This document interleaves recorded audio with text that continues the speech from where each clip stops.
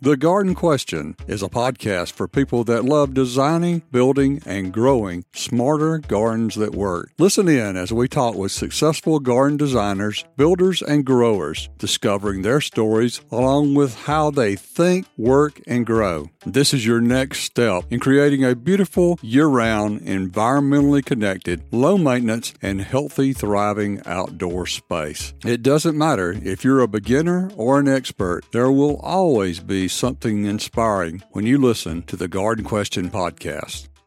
Hello, I'm your host, Craig McManus.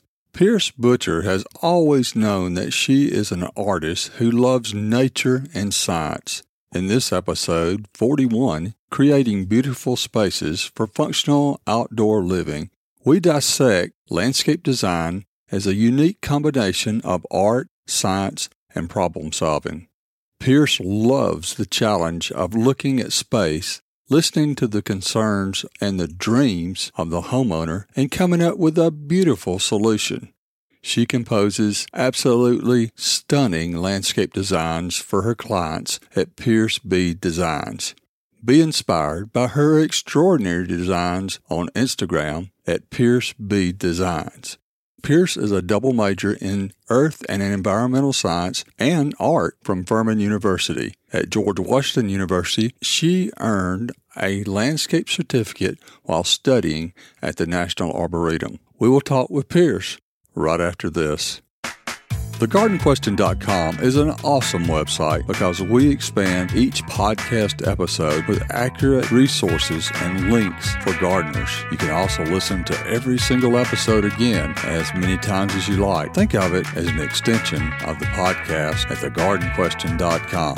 Pearce, how do you create beautiful spaces for functional outdoor living? The first question I like to ask when I meet a new client is, how do you want to use your space? I want to find out more about their lifestyle, about their family, and then I want to tailor that design to the space that they have and to their personal lifestyle. When you do that, are you trying to get an emotional connection with the client to their outdoor space? I do. I think the main goal truly is just to draw people outdoors. I think it's really interesting that recently there's been a lot of published studies about the health benefits of being outside in nature. And I think you and I have known that forever, which is probably why we both got into this field. And I just think that's so interesting. And I think it definitely, during the pandemic and afterwards, people really do want to be outside. And our goal of our profession is to make that space an inviting space that's going to make them want to spend more time out there. Well, we've gone through a great adventure over the last couple of years. And have you seen a lot of changes in the outdoor spaces? Definitely. I've seen a lot more pools. I feel like, at least in my area,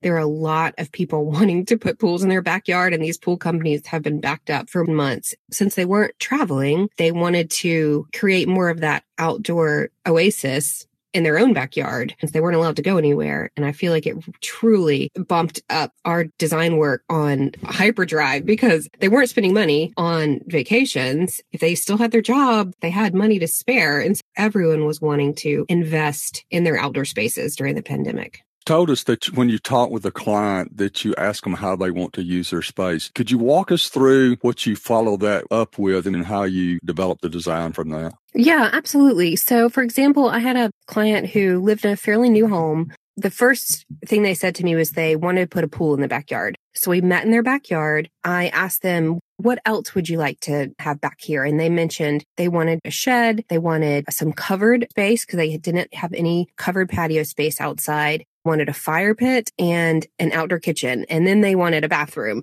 So that's a lot of different elements to add in one small-ish space. It wasn't a very large backyard. And they had 2 very active dogs. So we needed to leave some lawn for those dogs. So my first goal is to figure out the scale of each of those spaces, like how big they need to be for how many people are going to be using them, and then how best those spaces fit in that backyard, and then all tie together. Where's the gate in the backyard? Where's the views from the most used spaces inside? When you're standing in that space, what are you looking at? How many other houses around me are looking down into that space? And how can we best position each of those different elements together and then in that backyard so that they all flow together? one of my main goals too is to keep the main traffic flow open and not create any bottlenecks or pinch points in that landscape and really make it flow together nicely. Could you tell us how you discover the big idea for a client? After I get all that information from the client with all the different elements they'd like to see in their dream backyard, I like to start big. Maybe we need to drop the grade down here and create a berm here to help with privacy. Maybe we need to create a much bigger pool pavilion so that we can fit a kitchen and a seating area out there. I really like to play with the grade in the backyard. If there is a grade change, to make that grade work for the landscape and make it help define those spaces, instead of it being an afterthought of coming in and being like, oh, shoot, well, now we have 12-inch drop and how are we going to make this landscape work? But actually using that grade to our advantage to really help either create privacy or define the different outdoor rooms back there. A lot of times that's when I'll bring in a contractor and be like, okay, this is my big idea. Do you think this is possible? Is there something that you can see during the construction process that I might not be able to see as just the designer? Remember, there was one property in the North Main area of Greenville, which is this really beautiful historic area north of downtown. It was one of those older homes that had been renovated all throughout the probably 100 years since it had been built. And their driveway went up and there was a retaining wall up against their screen porch. So I brought the contractor in. I'm like, okay, what if we actually drop this driveway down and move this retaining wall over to the property line so that we're opening up that screen porch? And it truly changed the whole space. He came and he was like, yep, let's do it. I just got to pull this one permit. They even had to move some power lines in order to make it happen. Really did change the space to drop that grade out the back of the house and create this much more livable and usable space around the house. Things like that, bringing in the contractor to say, okay, here's my big idea. Is it possible? And getting their feedback on things like that. Yeah. So these are all way before you choose any plants to go in there. Yeah, absolutely. I like to make the analogy of if I'm going to build a house, I'm not going to go pick out throw pillows first. I'm going to really decide who's going to be using this house, how many people are in your family, what's your floor plan. Before you ever pick out paint colors or your kitchen countertops, you're going to nail down exactly what floor plan you want for your house. And that's what designers are good at, is we're going to figure out the layout of your outdoor space before we ever talk about materials and plants. Of course, we love plants. That's one of the most fun parts of our job, is to go and pick out all the beautiful textures and colors for their yard. It is definitely the last thing I do during the whole design process. You're getting those functional areas and how those all connect together and then putting the plants in the voids. Right. Like I think of the plants become architectural elements a lot of times. So hedges for screening, helping define those outdoor rooms, and then adding all that texture and color and using the plants as form and texture and color in the landscape to really finish off the space. Once we've figured out all those outdoor rooms, the plants become the wallpaper and the curtains and all the decor that you get to really finish off that space once you've nailed down the exact layout and form and function of the design. You're academically trained as an artist, and how do those skills and talents you develop in that training translate to your landscape design? Actually, when I got to college, wasn't really sure exactly what I wanted to do. Like I think a lot of freshmen, but I knew that I enjoyed art. I wasn't great at it, but it's something that I always enjoyed in school. And so I started out as a studio art major at Furman University. They have a beautiful art department that I really, really enjoyed. I think I was either a sophomore or junior when I figured out that there is a job called landscape architecture where you get to do both design and spend time outdoors. I could have transferred to like UGA or Clemson, which have great landscape architecture programs, but I really enjoyed my small school. And so I ended up double majored in art and then environmental science, and then went to graduate school after Furman at George Washington University in DC. And they had a graduate program for landscape design for working professionals. What I think is interesting, a lot of the people who were in that program had master gardener certificates. Maybe they had actually been in completely different careers and were coming to this program because they loved to garden. I came at this program as more with an art background. And I think what's unique is that I look at the landscape and I look at the design as recreating functional work of art that people get to enjoy and spend time in. I think having that base knowledge of the basic design principles is helpful to creating a good landscape design that uses all those principles of repetition and balance and form and scale scale and composition. I know that my weaknesses are really knowing all the different plants and all the cultivars that are introduced every year. I know that to make up for that, I need to spend more time in the nurseries and spend more time on the job sites. There was obviously a horticulture aspect to this landscape design graduate certificate where we actually got to take classes at the National Arboretum, which was pretty fascinating. Well, let's explore some of the design principles that you've mentioned. Could you tell us what you mean by form? If you've ever been to a sculpture garden in Washington, D.C., like National Gallery of Art that's outside, I think it's so fascinating to walk through that. It's filled with all these beautiful, famous sculptures. And I think plants can act like that in the landscape. Every plant has a different form. You have your conical evergreens, you have your beautiful, soft, ornamental grasses that have so much movement in the landscape. Think of like a Calder sculpture, his hanging mobiles, that the whole point of those was to create these sculptures that have constant movement. It's one of the beautiful things that you can bring into a garden with either a water feature or these ornamental grasses. Bringing in those plants because of their form and their structure to help create that balance and repetition in scale. Using the plants as the architectural and sculptural elements in your garden. How would you explain texture to your client? I want every garden to be a sensory garden. I try to stay away from any plants that are going to have thorns or even some of the hollies, unless you're intentionally trying to create a barrier or a hedge to keep children from walking across something, which really doesn't happen very often. I want to create a garden that you want to walk through and just run your hands through the plants, whether it's like lavender that you want to pick off one little petal and smell it, or ornamental grasses. I love pink muhly grass is one of my favorites. Mexican feather grass, where it's just so soft. Even peonies and hydrangeas that just have such those bold color and texture in the garden, where you want to lean down and take in the fragrance and the texture of all those different plants that you've added to your garden. I think one of the strongest elements is line. Could you speak to line? Yeah, that's a great question. I don't know if you notice this too, but I feel like you can tell a strong landscape design when you have that really nice, rounded, curved bed lines. I feel like that speaks to me as this has been intentionally designed, in that you have that very defined line between your lawn and your planting bed. And then also, like, even retaining walls in the landscape can give you that very nice horizontal line. I was just working on a design this morning where we have a sunroom on the corner of the house. And so this garden that we're working on is going to be viewed mostly from inside and looking out. We have some grade changes, and I really want to play with putting a retaining wall in there to give you that nice, sharp horizontal line, and maybe softening the top of that with some beautiful plants that are going to creep over the edge of it, like creeping phlox or rosemary or something that's going to play with that idea of line and texture in the landscape. Now, the elephant in the room as far as design elements is always color, because that seems to be where everybody runs to first.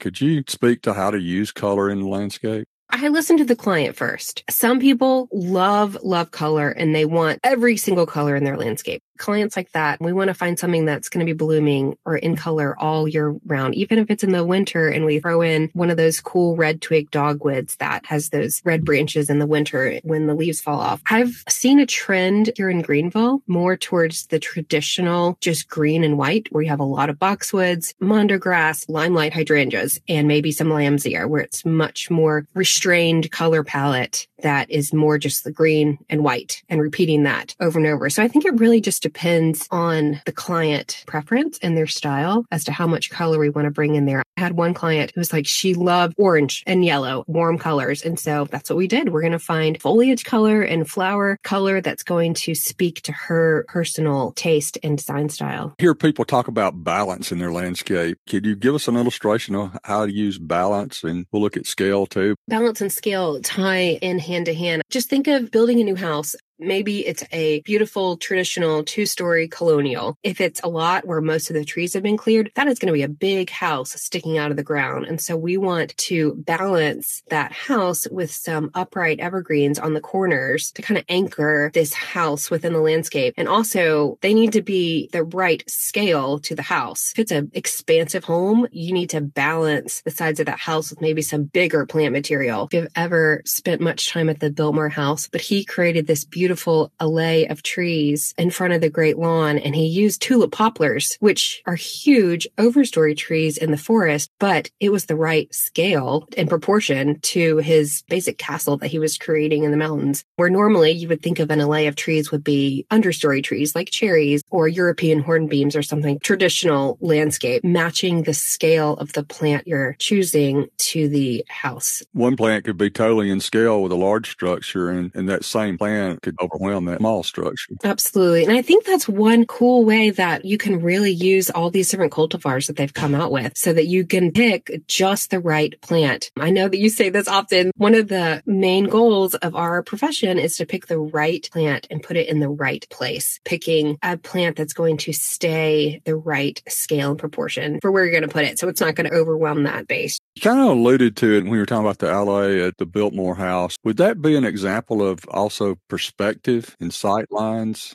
He does such a great job. He uses that axis right down the middle of that space so that when you're standing there looking like at the fountain right there in the middle, so you can stand at the fountain, look towards the house, and everything's almost perfectly symmetrical. And you turn around and you look up that great lawn, and he has that really beautiful set of stairs. There's even a cupola with a statue way up at the top of the hill, and he uses the grade of that yard. It looks like that statue is so far away at the top of that hill because he's using that perspective and the axial symmetry to create that experience in that space. That's important too. When you're really think about when you're in someone's house, what are they going to be seeing when they're looking out their kitchen window or sitting at their breakfast table or spending time in their living room? What is that perspective looking out into their yard? And definitely take that into consideration when you're designing a space. I joke when I come to do the site analysis that I like to measure every single window. That sometimes it makes me feel a bit of a creeper when I'm literally walking around someone's entire house, measuring every window and every door. But that's the reason, is because I really want to know where are the main windows in your house and what is that perspective looking out and how can we create a beautiful view out into your garden. It's like a live painting on the wall when you're looking out the window into your garden. Mm-hmm. And one that changes every month, and you get to enjoy it every season of the year. Now, you use plant groupings. How do you like to use them? Definitely suggest odd numbers. If I was just meeting someone on the street and they're like, oh, that's what you do, give me some quick advice. My advice would be plant in odd numbers, take out overgrown shrubs. And if it feels totally messy, just take it out and mulch it. It'll feel cleaner and more organized than things that are just cluttered and overwhelming the space. So a successful plant grouping would be like 3 layers. You're going to have your foundation plant in the back, and then maybe you're going to bring in some perennials in front of that, and then maybe a ground cover or some ornamental grasses in front of that. For example, like if we were going back to talking about more of a traditional landscape using more greens and whites, just that simple dwarf limelight hydrangea, dwarf boxwood hedge, and then some mondo grass in front of it. It's just going to look clean and simple, really beautiful, so that you have those layers. You have your little bit wilder texture in the back with your height, and then your cleaner boxwoods that bring in the idea of line in front of that, and then your green carpet almost of that mondo grass in front of it. So you're bringing those layers of texture and color and form to your landscape. This has been a lot of design principles that we've talked about. Do you find yourself when you design that you apply them intuitively without thinking about it, or do you have to intentionally pull these different design elements in as you design? That's a good question.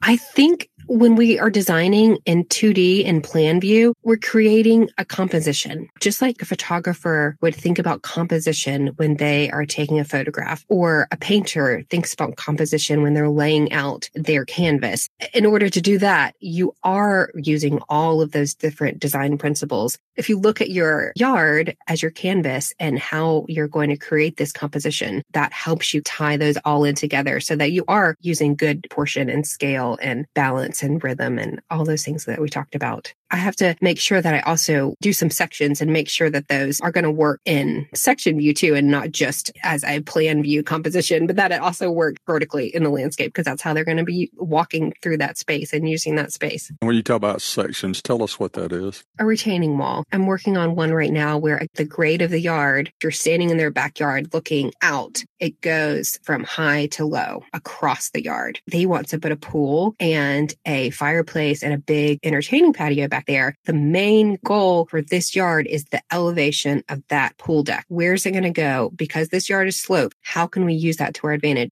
I played with it a lot. I played with stairs and retaining walls. And then I drew a line through the middle of that space from high to low and drew a section of that to show him the height of these steps and these retaining walls, where that pool deck elevation is, where the fireplace patio elevation is, and then how it slopes down on the side there so that he could better understand. Can't see those elevation changes in plan view when you're looking down like a bird's eye view. So looking at it through a piece of a pie so that you're seeing the elevation changes in the landscape. Yeah, you're just slicing right through it and then looking at all those different elevations. It's always kind of cool to do that. Do you have a guideline for establishing a project's budget? I do not tell people what their design fee is until I have met with them and I have walked through their space, because we could have a really elaborate design with lots of different design elements that need to go in there, but maybe it's a flat lot and it's brand new construction, so there's nothing that I really need to measure. Or it's a pretty simple design. However, there's a lot of existing plant material and grade changes. So I'm going to need to spend a lot more time in their space gathering all that data and then putting all that data into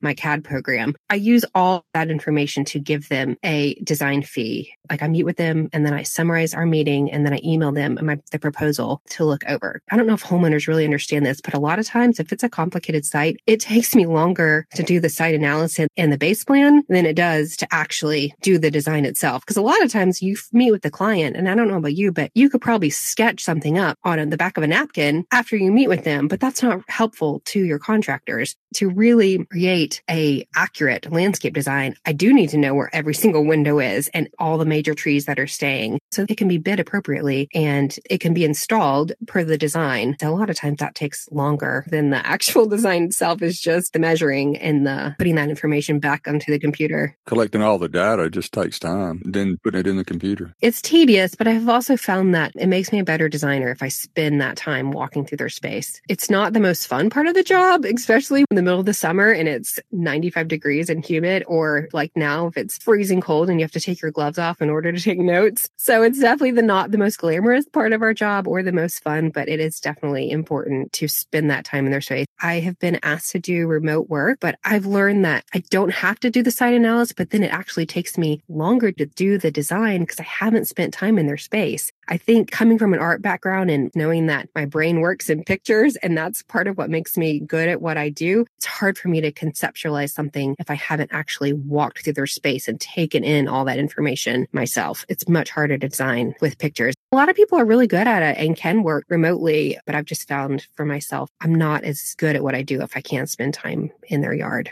What about you? Are you able to work remotely? Do you get requests to do designs out of state where you aren't going to actually be there? I have, but I'm like you. I like to experience the space and get a feel for it. And then I can see the design in my mind before I ever put it on paper. Then I tell the client, I said, I've got to build this on paper before I can build it in your space. I take a lot of pictures on the site when I do a design to refer back to. There's still that experience, the feel, the noise, and the surrounding where you maybe can borrow a view, or there's something else that you didn't pick up in the photos if you didn't go to that space. Yeah, absolutely. I agree with you. Really being able to understand how it feels to be there and how we can enhance that, how we can use what's there, and then also just make it a better experience for them through the design process. Now, I read a quote that was attributed to you that it's important to go bigger when planning. What did you mean by that? One of the mistakes I've made in the past is designing outdoor spaces that were too small. Even a lot of times you'll lay out a patio for someone and it feels so big when they first see it. If you put the flags in the ground, the minute you put a table there or put 2 couches and a chair, it fills up very quickly. Making sure that you're designing generous outdoor spaces so that you can add the furniture in those spaces and still have plenty of room for people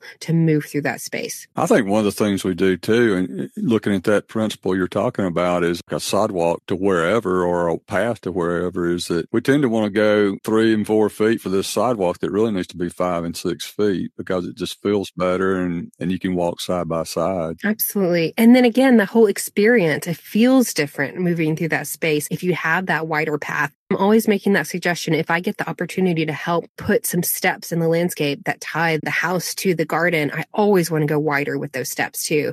If you go steps that are 6, 8, even 12 feet wide, they become their own element in the landscape. People can sit there. If you have large gatherings, you can put beautiful pots there to fill with seasonal color. It just opens up the space. It ties the space in together. Like the idea of these beautiful homes where you have a screen porch and a living area, you have the pocket doors. It's that same idea. If you have pocket doors defining those two spaces, you open that whole wall up and now it's one open space. If you add steps that are as wide as your patio down into your lawn, you've opened that space up to really connect those two spaces and not have one little 4-foot pathway. People are going to not be able to walk past each other to go from the deck to the yard or the patio to the pool patio, things like that. I put in these 6-foot steps going down into a pool area, and the homeowner told me, he said, we take so many pictures on those steps. Oh, that's that is great feedback right there. Absolutely. They entertain a lot and have a lot of school functions there. And they said, there's just so many pictures taken there. And that's, to know that you created a space that is memorable enough or impactful enough for people to do that's a great feeling. Absolutely. That's really special. More with Pearce right after this. You're invited to ask your garden design, build, or grow question at thegardenquestion.com. Not only do you get a chance to ask your own question, but you might inspire the next episode of the Garden Question podcast. So go to thegardenquestion.com and ask your question. The way you present your landscape ideas and designs in your drawings is amazing to me. And you compose them on a computer and then you add color by hand rendering. Why do you do it that way? That's a great question. And I get people ask me, why do I take the time to print out a drawing and add color with markers instead of just using the software to add the color? I think it goes back to my background in art and really enjoying being an artist. And I enjoy the process. It's unique. And not a lot of people use this hybrid approach. It creates more of that wow factor when you're able to hand that off to the client. A lot of people have ended up framing it in their homes. That's a crazy honor. Think that something that I created on my computer and colored is hung up in someone's house. I enjoy the process. I think it's beautiful and I think it's unique. It allows me to still, once I transition from hand drafting to a CAD program, and it allows me to still use my artistic freedom to add some color to the design. And it really just helps it pop and explain the design, explain the color choices. You talked about color in all the plant choices, and you can just add those little pops of color throughout the design when you're coloring it to help explain to the client what it's going to look like in bloom throughout the seasons. We'll talk about your transition from hand drawing to the CAD program. The program that I did at George Washington University only taught hand drafting. And I was also working for a design build firm in DC at the time. And their designer also did hand drafting. And she was such a great teacher. So I learned some great skills of really how to lay out a design on vellum with pencil and use your different line weight with your pen and ink and your architectural lettering. But it takes a long time and revisions are really hard when you're hand drafting, especially after you've inked it all in. When I moved back to the East Coast 7 years ago and I was growing my design business again, I kept getting asked to do larger projects. And it was just really hard to do that on vellum and to scale it right. And even just simply laying out property lines on your piece of vellum and getting it right was a lot of work. And so I just knew I needed to transition to a CAD program. And so I did a lot of research and I chose Dynascape because of the graphics. I thought they looked most artistic and most like hand graphics. So it allowed me to still kind of hold on to the beauty of a hand drawn design as best I could. So I switched to the CAD program. It's not perfect, but it has absolutely made the biggest difference in my business. It has allowed me to take on a lot bigger projects. Revisions are so much easier. I can import information from architects and builders, and even just simply going online to the county records and finding the plat and importing that to get that property line just right has truly made me so much more efficient and a better designer. Oh, the other great thing about the software is once you label all the plants, it counts them for you so that you know that your plant list is correct and accurate. And then it's 3 clicks to export a plant picture catalog so that I can send over when I finish the design. They have this beautiful plant picture catalog of all of the plants we've chosen for their yard so they can really understand the design and all those colors and textures that we've been talking about. I switched about 3 or 4 years ago now. I can't remember. I'd have to look it up exactly, but it was about this time of year. I bit the blitz, made the investment, and absolutely do not regret it for a second. What was the learning curve like? It was challenging. I looked, before I purchased it, I tried to find somewhere that someone could teach me how to use CAD. I hadn't picked Dynascape yet. I looked at our local community college. I looked online, and I just could not find just a simple CAD program because, good grief, I had taken years off to raise kids. I had never learned this software, and it was really intimidating to try to switch gears in my late 30s to figure out a fairly complicated computer program. I went ahead and bought it. They have some tutorials online. And so what I would do is watch the video and try it, and watch the video and try it. I think it took about 6 weeks to finish my first design after learning the software. And then I was able to take some classes from some people who are really good at it and learn some great shortcut that helped a lot to help me use the software more efficiently and make it work best for my business. One of my long-term goals is to be that person that I was looking for when I was switching from hand drafting to CAD, so that I can create an online course that's going to break it down into simple steps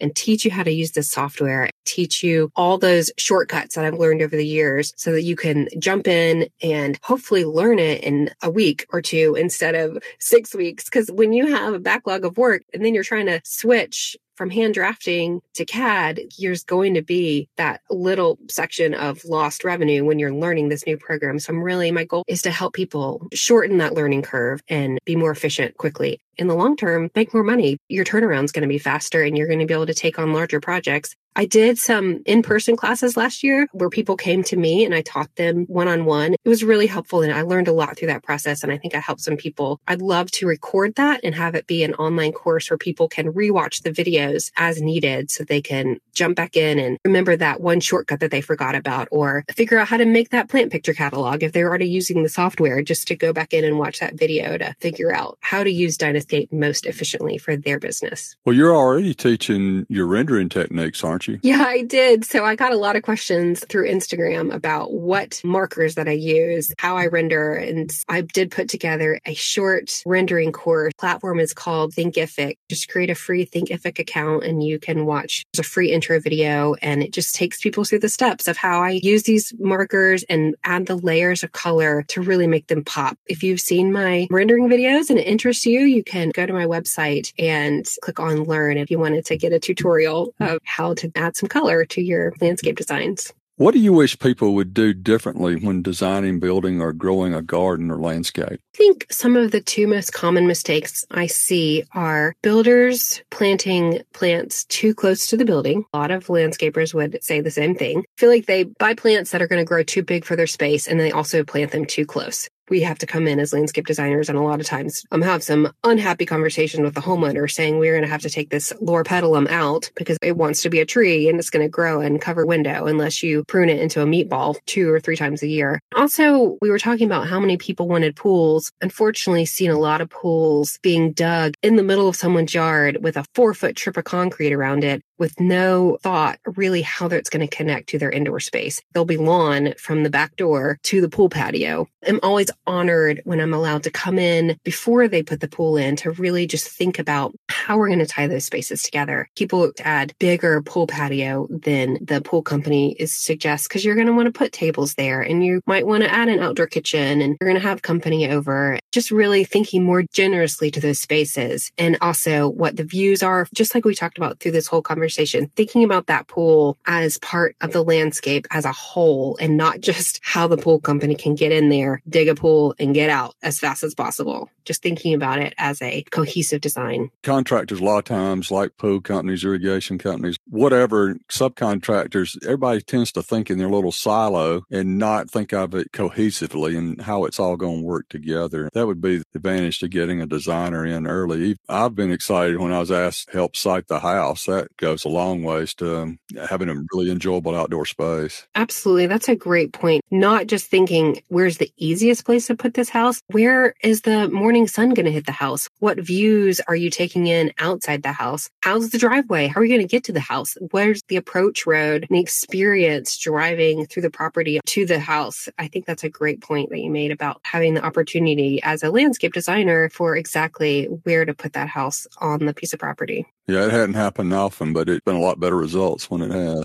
What's your earliest garden memory? I was born in Asheville, North Carolina. My dad taught at a boys' boarding school called Christ School in Arden, North Carolina. We lived on campus. I had a younger sister. I just remember spending so much time outside. There was a huge community garden just below our house. I have a memory of finding an old pile of bricks and having so much fun just creating and building with these bricks and spending time outside. Like I remember there was a water tower, and underneath the water tower, we would catch tadpoles. Just really enjoying spending time outside. I also grew up going to a summer camp in North Carolina. I remember building forts and playing underneath the beautiful rhododendrons on this piece of property. I think my happiest memories as a child are spending time outside and just enjoying those spaces. I don't know if your parents were like mine, but they just turn you loose and you could just go enjoy the outdoors and not have to worry about it. Yep. Come home before it gets dark. Yeah, that's right. Why did you decide to pursue the landscape design profession? I think it was my two passions of really loving being outside, feeling most at home out in nature and in the mountains and outdoors, and also just really enjoying being creative. I was not a very good painter. I told you my undergrad is art. I think I got a C in watercolor, so I'm not very good at it, even though I enjoy it. So I get to be a designer and be creative, but then also help people also want to love to be outside. It was a great mix of combining my two passions of creativity and outdoors. Do you have a funny garden or plant story that you could tell us? So I have two. 4 of my children were born and one about my children. My first job out of college was that landscape design build company outside of DC. Part of my job was when the design was complete and they were going to go do the installation, I would help lay out the bed lines. And then if we were going to put the bed in the lawn area, I would go spray the lawn. And so I had this 5-gallon backpack sprayer. And I remember the office was in Maryland and I was in Virginia in someone's yard. I had my little thing of concentrate and I poured the concentrate in, fill it up with water, and I lean over to put the backpack on. I forgot to put the lid on and I leaned over and gave myself a shower all down my back. Oh, it was awful. And I just took their hose and I soaked myself. I rinsed myself off. And now I'm soaking wet in another state from like across the Potomac River from where the office is. And so I drove to the nearest Walmart and bought all new clothes and drove back to the office miserable and humiliated. So that was one of my silly, embarrassing memories. Another one, so I have 3 children. Now they are 16, 14, and 7. And they know that whenever we're outside, I'm going to be telling them what the plants are and teaching them the botanical names. And so when my youngest was little, there was this beautiful purple smoke tree that we would drive by and it was in bloom. It was so beautiful. And I loved teaching him that silly Latin name. And we'd drive by and I would ask him, like, Jack, what is that? And to hear his little voice go, Catinus cogiguria, always makes me laugh because it's such a silly name, especially coming out of a small child's mouth. Oh, yeah. In your professional career, who's been your biggest influencer? I definitely would go back to that company that I worked for the first few years out of college. I learned so much about business and design and picking plants. Really loved working for them. It was Janet Gaskins and Caroline Bean were the owners, and then Mary Skaggs was their designer. And a couple of them are retired now, but I think Janet is still running the company outside of DC, and they do really beautiful stonework. And I learned so much about landscape design through them. Also, one of my favorite books, and I don't know if you know them or not, they're both from Georgia. Their book is called Timeless Landscape Design, the 4-part master plan with Hugh and Mary Palmer Dargan. Yes. I really enjoy their book. They also talk about using basic principles of design in the landscape. And I think it's just a great simplified breakdown of how to create a good landscape design with a lot of the things that we've talked about. If you're a landscape designer and need a great book or reference, or if you're a homeowner and want to figure out how to lay out your own yard, I think that's a great book to pick up off of Amazon. I think they actually live in North Carolina now in Cashers. Oh, yeah, I think you're right. Have you ever met them? Or I feel like they've spoken at seminars. I met her at a bloggers seminar in Atlanta. I knew she was going to be there because she was one of the speakers. So I took both of the books I had by her and got her to autograph it. Oh, that's great. That's really cool. They seem very wise. What is your most valuable garden mistake? I think it would be designing outdoor spaces that were too small. When I first moved into my house, I put in a little 10-foot diameter fire pit and put a little copper fire pit there and figured out it was way too small. You're sitting way too close to the fire if you only have a 10-foot diameter patio. So I have now ripped that up and I'm doubling it, and I'm working on putting a 20-foot diameter fire pit patio in my own backyard. So that definitely helped me when I'm designing other people's spaces to give them generous spaces to use and things that aren't going to be chintzy or make you feel squished. I'd like for you to complete this statement. My garden I have a lot of really beautiful mature trees. I have 2 big pecan trees, and I have 4 or 5 water oaks, 1 really huge river birch, and a pine tree. So I have a lot of shade in my backyard. Part of the reason we bought this house is just because it was so beautiful and I loved those big overstory trees. So I can't do a whole lot in the back. It is so shady. I have a lot of overstory trees and some big swaths of mondo grass and a little bit of lawn. Tell us a little bit about what your future plans are for your garden. Do you have any others? So I'm working on that fire pit right now. I would love to add some more ferns because I love ferns. It's a great spot for that. I love Lenten rose. I would love to bring some more color there. Been so much time working and parenting that the yard becomes an afterthought, unfortunately. So I have big visions for my yard. I really want to put a circle driveway in. I love the approach. Circle driveways just feel so welcoming. And we definitely need more parking too, because we have more drivers. So that's one of my big goals, is to put a circle driveway in front of my very traditional 2-story colonial house. And you have more drivers on the way. Right. Yep. Yeah. You need to get those projects going while you got the free labor in the house. I know. Actually, my youngest is 7, and he has been my biggest helper in the backyard. He'll grab a shovel and we'll go spend time digging holes and planting things. We put together a garden in our one little sunny spot in the backyard. He and I built a vegetable garden this year, and we had a lot of fun. Got some great soil, thankfully. With all those big trees, we like to keep as many leaves as possible in the backyard and get them off the lawn, but keep them around the edge of the yard. Let them do their thing and help create some good garden soil for us to use. I believe we learn something new every day in gardening. What have you recently learned? I love getting on the growers' email lists because they're always coming out with new cultivars. And I love reading about those new introductions and how I can use those to help with scale and proportion in the landscape. Because I feel like they're coming up with plants that you may have known forever, but maybe you didn't choose them because they weren't the right size. But now they've come out with cultivars that are going to be a better size for the residential landscape. So I really enjoy learning more about the different cultivars that the growers are coming up with. They're coming up with a lot too. And you used to work at Pike Nursery, right? I'm sure the huge benefit too to getting into this profession is working so hands-on with all the plants and learning all those new cultivars as they come into the nursery.